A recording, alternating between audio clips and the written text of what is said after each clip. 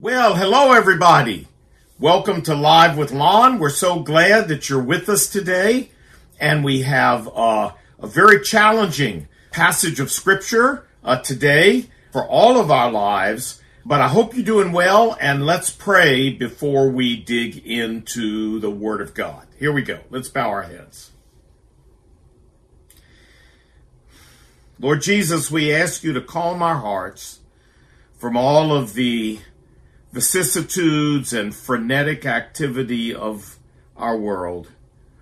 And Lord, forgive our sins and connect us vitally in our hearts with the Holy Spirit so that He can shed His illumination on our hearts so that we can understand and we can grasp the importance and the meaning of the Word of God for our lives. Lord, we commit our time in the Scripture to you right now. Speak to our hearts and our lives. In Jesus' name we pray. And everybody said, Amen. All right.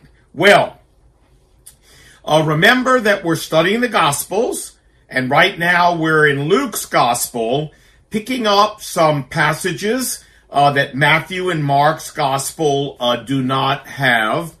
Meanwhile, the whole context is Jesus is on his way to Jerusalem, to the cross and the resurrection. Remember, the cross purchased our salvation, and the resurrection proved it. 2 P's.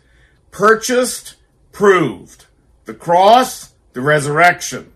Got it? Okay.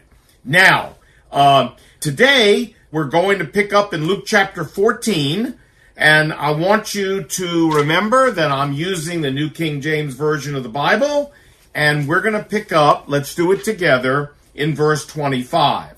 Now, remember the context. Jesus has been, verse 1 of this chapter, with a very prominent rabbi at a large dinner where a lot of scribes and Pharisees and religious leaders had been invited, and he, just last week, warned them that they were not going to eat in the banquet in the kingdom of God and in heaven unless they came the way that the Lord Jesus Christ was offering them, and that is by trust in Him. So, having finished that, Jesus leaves this banquet, goes back out into the street, and as we pick up in verse 25, let's do that, look. And there went great multitudes with him. And he turned and said to them, If anyone comes to me and does not hate his father and mother, wife and children, brothers and sisters, yes, and his own life also, he cannot be my disciple. And whoever does not bear his cross and come after me cannot be my disciple. I believe that the Lord Jesus, when he walked out of that dinner, had in his mind this whole idea of people trying to connect themselves to him and to heaven and to the great banquet in heaven, like those rabbis and Pharisees in the banquet had tried to do, without being properly prepared. I think this is on his mind. And this whole idea of the cost to become a follower of his, which these rabbis had not been willing to pay. Remember, if you confessed Christ, we know this from John chapter 9. In the time that Jesus was here on earth, John chapter 9 tells us you were thrown out of your synagogue. Jewish people's whole community was their synagogue, and the friends and the relationships they had there. So you were essentially excommunicated, blackballed, defellowshipped, if you will, disfellowshipped from everybody in the community that you lived in. So there was a price to pay for believing in Jesus. And Jesus, in talking about that, now talks to people out in the street about the price they're going to have to pay. Notice this, look very clearly. He said, verse 26, that person without paying this price, look, he cannot be my disciple. In verse 27, cannot be my disciple. Now, it's my understanding here that Jesus is making a distinction between being a follower of his and being a disciple of his. And why do I say that? Well, because the price that he's talking to us about here, you don't have to pay that price in order to trust what Christ did for you on the cross and be granted eternal life. The Bible's very clear about that. The Philippian jailer, Acts chapter 16, sirs, to Paul and Silas, what must I do to be saved? The answer, believe on the Lord Jesus Christ, you shall be saved, you and your whole household, if they believe. So we're not talking salvation here, in my understanding. We are talking discipleship. There is a difference between a follower of Jesus and a disciple of Jesus. A disciple of Jesus is a deeper commitment. It's a deeper connection and walk with the Lord. It's just like, hey, you don't have to be a Marine to be an American citizen. The Marines are the few, the proud, the Marines. That television, that commercial's running on television again. I love it. The few, the proud, the Marines. Not every American citizen is a Marine. Marine takes an extra level of commitment, an extra level of dedication to be a Marine, or to be probably in any other part of the armed services. But I love the Marines for that saying, the few, the proud, the Marines. Well, a disciple is the few, the proud. A disciple of Christ is a deeper walk, a deeper level. And Jesus said to be at that level, there's a cost that you have to pay. Okay, you trusted what Jesus did on the cross. Great. To be a disciple, there's an additional cost. And if you want to be a follower and you don't want to pay that cost, you don't have to. You'll still go to heaven if you trusted what Jesus did for you on the cross. But the extra special rewards and honor that goes to being a disciple will not be yours. So, I hope you want to be a disciple. I hope that's in your heart. You're not content just to trust Christ and go to heaven and not go the further distance to being a Marine spiritually for the Lord Jesus Christ. Now, if you don't want to be a Marine for the Lord Jesus Christ, my suggestion is you turn the message off right now and go do something else. Because I'm going to talk now to those people who want to be a spiritual Marine. Okay, now, what did Jesus say here? He said to be a spiritual Marine, to be a disciple, number one, we have to hate our father, our mother, our wife, our children, our brothers, our sisters, and even our own life. Now, does he mean he really wants me to hate my father or hate my brother? No, of course not. He wants you to love and honor your parents and your brother. But he's saying in contrast to the love you have for me, the love you have for all these other people, including your own life, has to look like hate. You understand? Your love for me has got to be superlative and superseding any kind of other love that you have if you want to be a disciple. I must have your complete loyalty and love. And then number two, if you want to be a spiritual Marine and a disciple, you've got to pick up your cross and bear it, that's what he says, and come after Jesus. Now, what does that mean? Well, the cross was suffering. The cross was pain. The cross was a burden that the Lord Jesus took on himself for us. And this is what he says. Now, your cross and my cross may be very different. Everybody's cross is not the same. But what Jesus is saying is, when I ask you for that level of commitment, that you've got to step up and carry extra weight for me, you've got to accept pain and suffering on my behalf, on the behalf of Christ, then a disciple does that. Okay, so this is what it costs to be a disciple. And we'll come back and talk about that in a minute. We're talking about an absolute and utter commitment to Jesus Christ, where he is above everything and anything else, including our own life.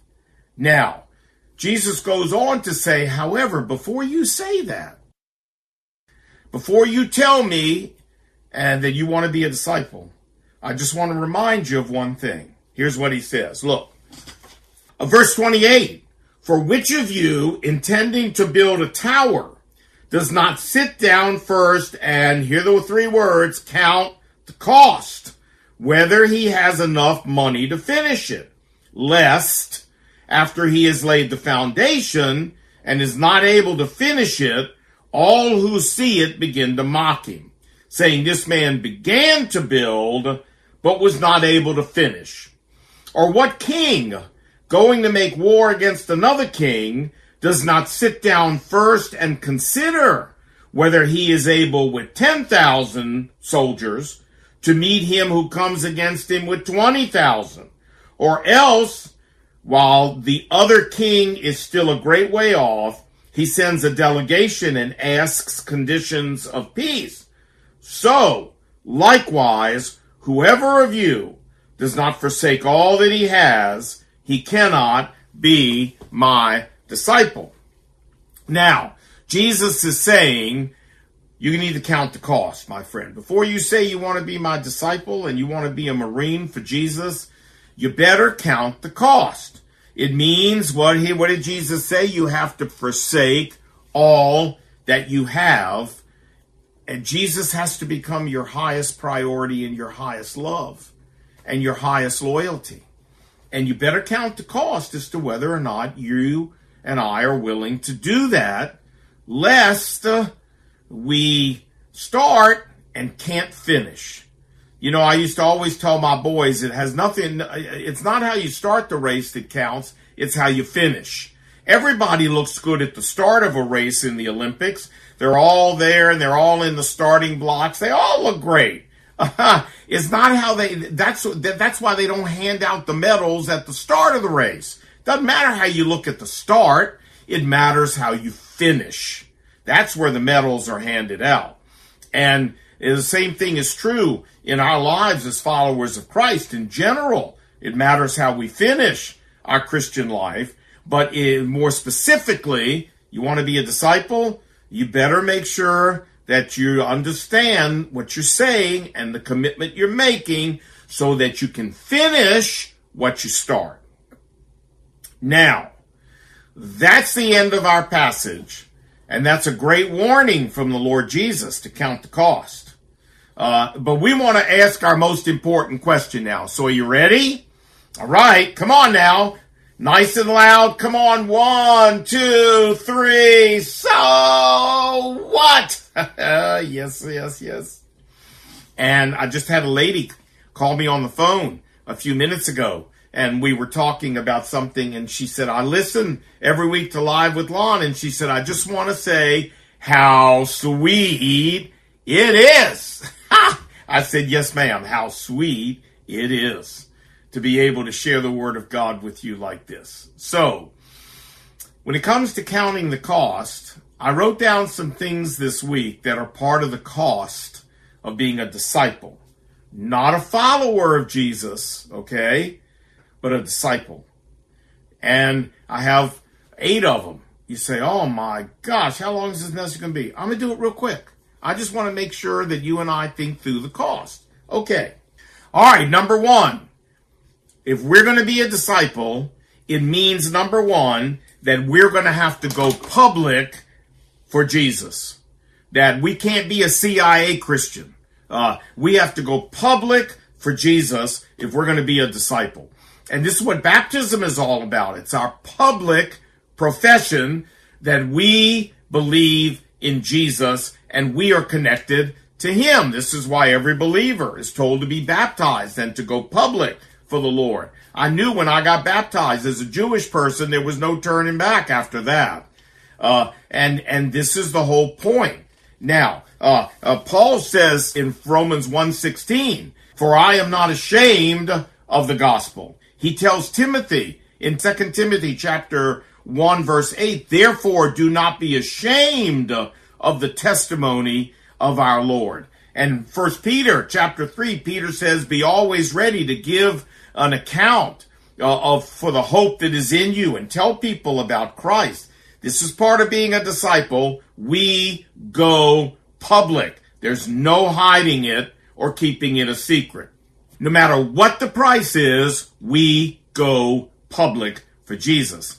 That's the first thing to being a disciple. Number two, the cost of being a disciple is often our closest friends, our girlfriend, our boyfriend, because they don't want to live the lifestyle that a disciple of Jesus lives. And very often those relationships have to be broken so that they don't drag us back into a life of sinful behavior that a disciple wants to escape and live godly in Christ Jesus. Okay? 1 Corinthians chapter 15, Paul says, verse 33, he says, do not be deceived, evil company corrupts good habits.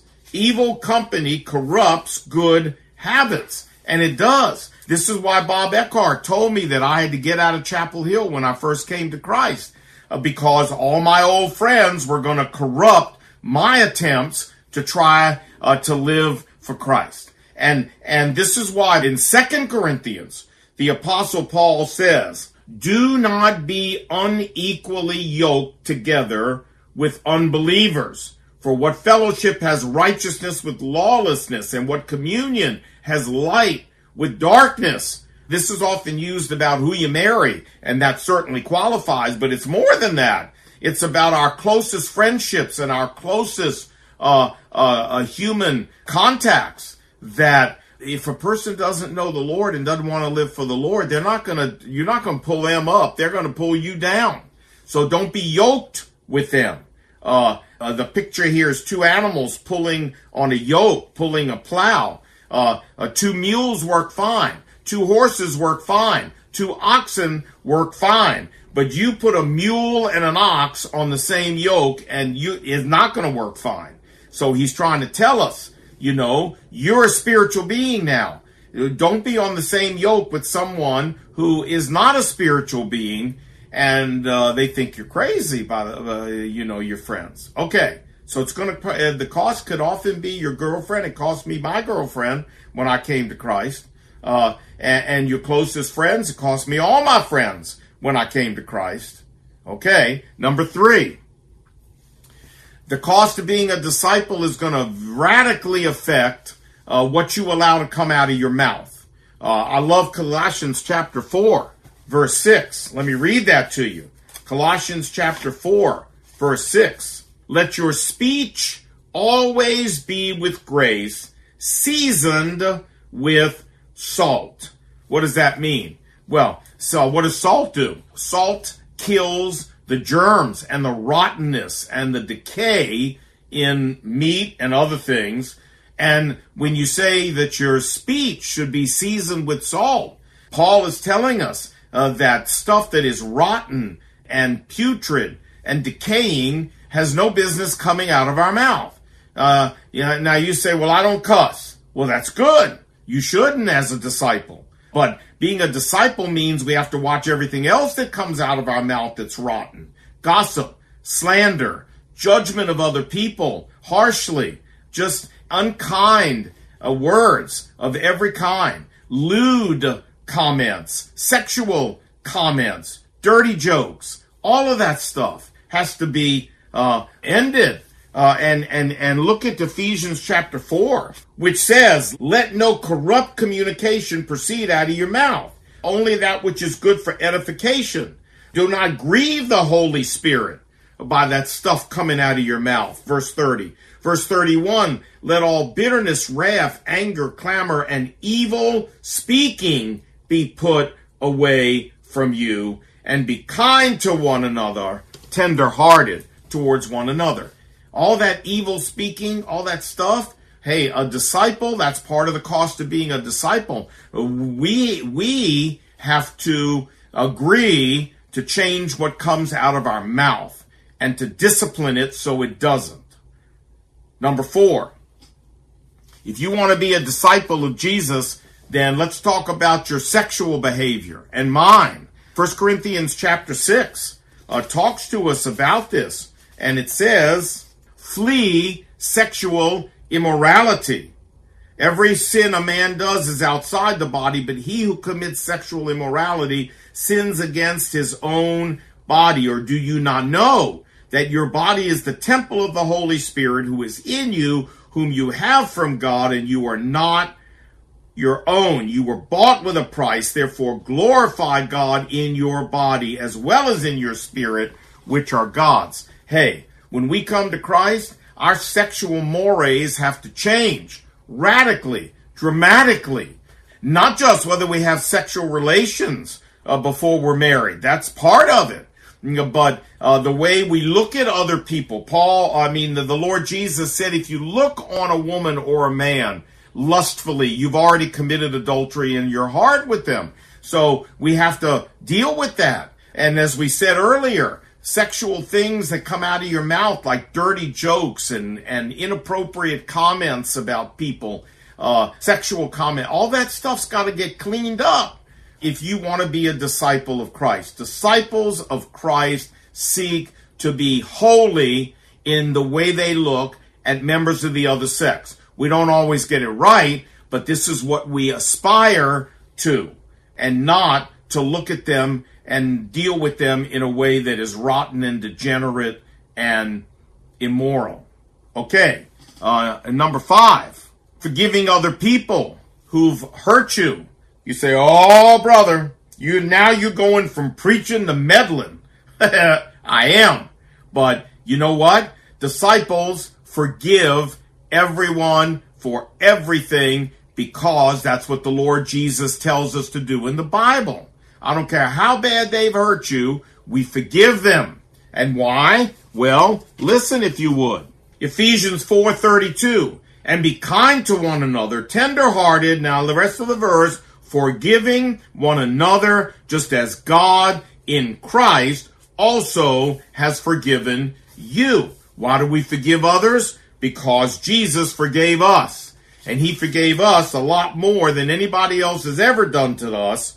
Now, how about Colossians? Was telling us the very same thing. Colossians chapter 3, verse 13, bearing with one another and forgiving one another if anyone has a complaint against another, even as Christ forgave you, so you do also. And as Paul says in Romans chapter 12, verse 18, as much as it lies with you, be at peace with all men and women. Which means we have forgiven them, we have put everything they've done to us under the blood, and we leave it under the blood, and we don't resurrect it and deal with it and hold grudges and say nasty things about people or feel malice towards them.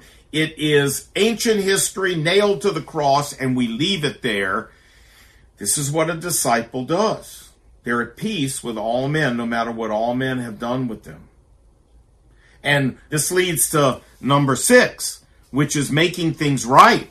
Not only do we forgive, but if we've offended somebody else, we make that right. Why? Because Jesus tells us to. Matthew chapter 5, look what he says. Therefore, if you're bringing your gift to the altar, and there remember that your brother has something against you, leave your gift there before the altar and go your way. First, be reconciled to your brother, and then come and offer your gift to God. Friends, listen to me. Disciples don't always get it right, but disciples always make it right. You understand what I'm saying to you? We don't always get it right, but we always make it right with people. Just the other day, I had somebody call me on the phone and while I was driving about some ridiculous thing. It was like a sales call.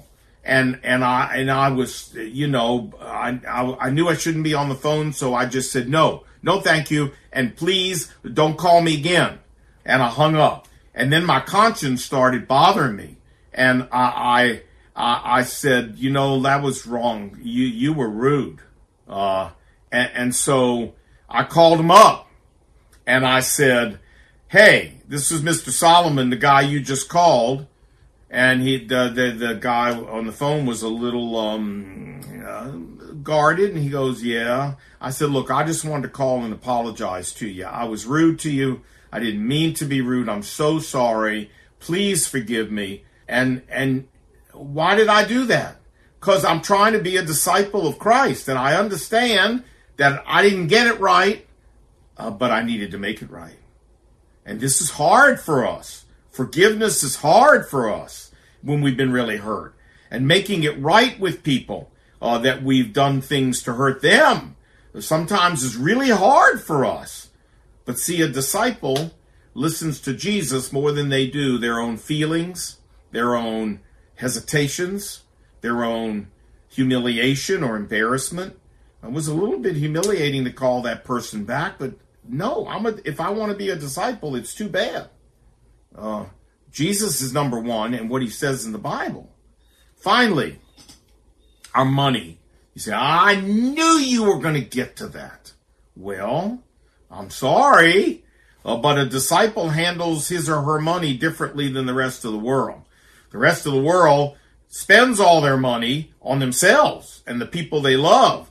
A disciple gives to the work of God significantly from his or her resources. Jesus said it, you cannot serve God and mammon, material things. One of them has got to be more important to you than the other. And if it's God, then you will use, and I will, our material things to support the work of God.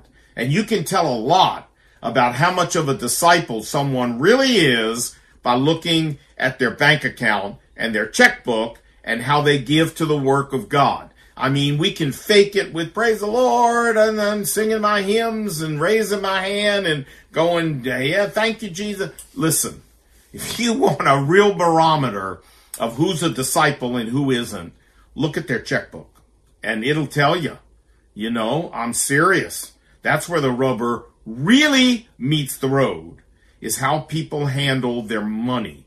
And if their money is not surrendered to the Lord, then I'm telling you, their life is not surrendered fully to the Lord.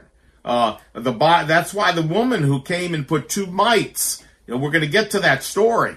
In the temple offering, Jesus said she put in more than everybody else because she gave all she had. And everybody else just threw in token amounts from their wealth. And the Bible calls us to this. Many of us know by heart Proverbs 3, 5, and 6. Trust in the Lord with all your heart and lean not on your own understanding. In all your ways acknowledge him and he will make your path straight. But we don't go on for another couple of verses till we get to verse 9. Well, look at this. Let's put it on the screen. It says, honor the Lord from your wealth and from the first of all of your produce, so your barns will be filled with plenty and your vats will overflow with new wine. Honor the Lord from your wealth. Okay. Trusting in the Lord and acknowledging him is important, but so is honoring him with our wealth. A disciple sees all the money he or she has as coming from God, all of it belonging to God, and meant to be used not only to meet our needs, yes, but also to give generously to support the work of God here on earth. And a disciple understands that, and a disciple does that. Okay, let's summarize. What's the bottom line here? The bottom line is Romans 12:1. I beseech thee, brethren, by the mercies of God, for that you present yourself a living sacrifice, holy and acceptable unto God, which is your reasonable service. What is a living sacrifice? Well, it's exactly what Jesus said in Luke chapter 14. Let's go back to Luke chapter 14 and let's look at what Jesus said at the very end of the passage we had. Here it is. Look, verse 33. So likewise, whoever of you does not forsake all that he has for my sake, he cannot be my disciple. Being a living sacrifice, Romans 12:1, means you lay yourself on the altar. You're not dead, you're still living, but you completely sacrifice everything to the Lord Jesus. He is number one. What he says is number one. Obedience to him is number one. That's our goal in every area of life. And nothing compares to the loyalty that we have for him. That is being a disciple. And Jesus said, that's what I want you to be, but I want you to make sure you count the cost. The cost may be punishment of some kind that people inflict on you for going public for the Lord. The cost may be your friends, your boyfriend, your girlfriend. The cost may be having to radically change what comes out of your mouth. The cost may be having to radically change your sexual behavior and perhaps having to change some habits that are going on right now, like living with your boyfriend or your girlfriend before marriage or whatever. You understand what I'm saying? Hey, the cost may be that you have to forgive somebody who's really hurt you. Everybody who's ever going to hurt you. The cost may be that you've got to go back and make things right with people you've hurt, and not just now, but for the rest of your life. That has to be our habit pattern. The cost may be money for us, thousands and thousands of dollars, considering the salaries that are here in Washington, D.C., that should be given by us to the work of God instead of consumed on ourselves. There's a cost to being a disciple, and there's more, but these are just the ones I picked out at first. Let me close and say this. Jesus wants you to be his disciple. And I want to be his disciple. I hope you do. But there is a cost. And Jesus said, just make sure you know what it is and you're prepared to pay it before you come and say, Lord Jesus, I want to be your disciple. I want to walk with you like a spiritual marine. You can count on me. The few, the proud, the disciples.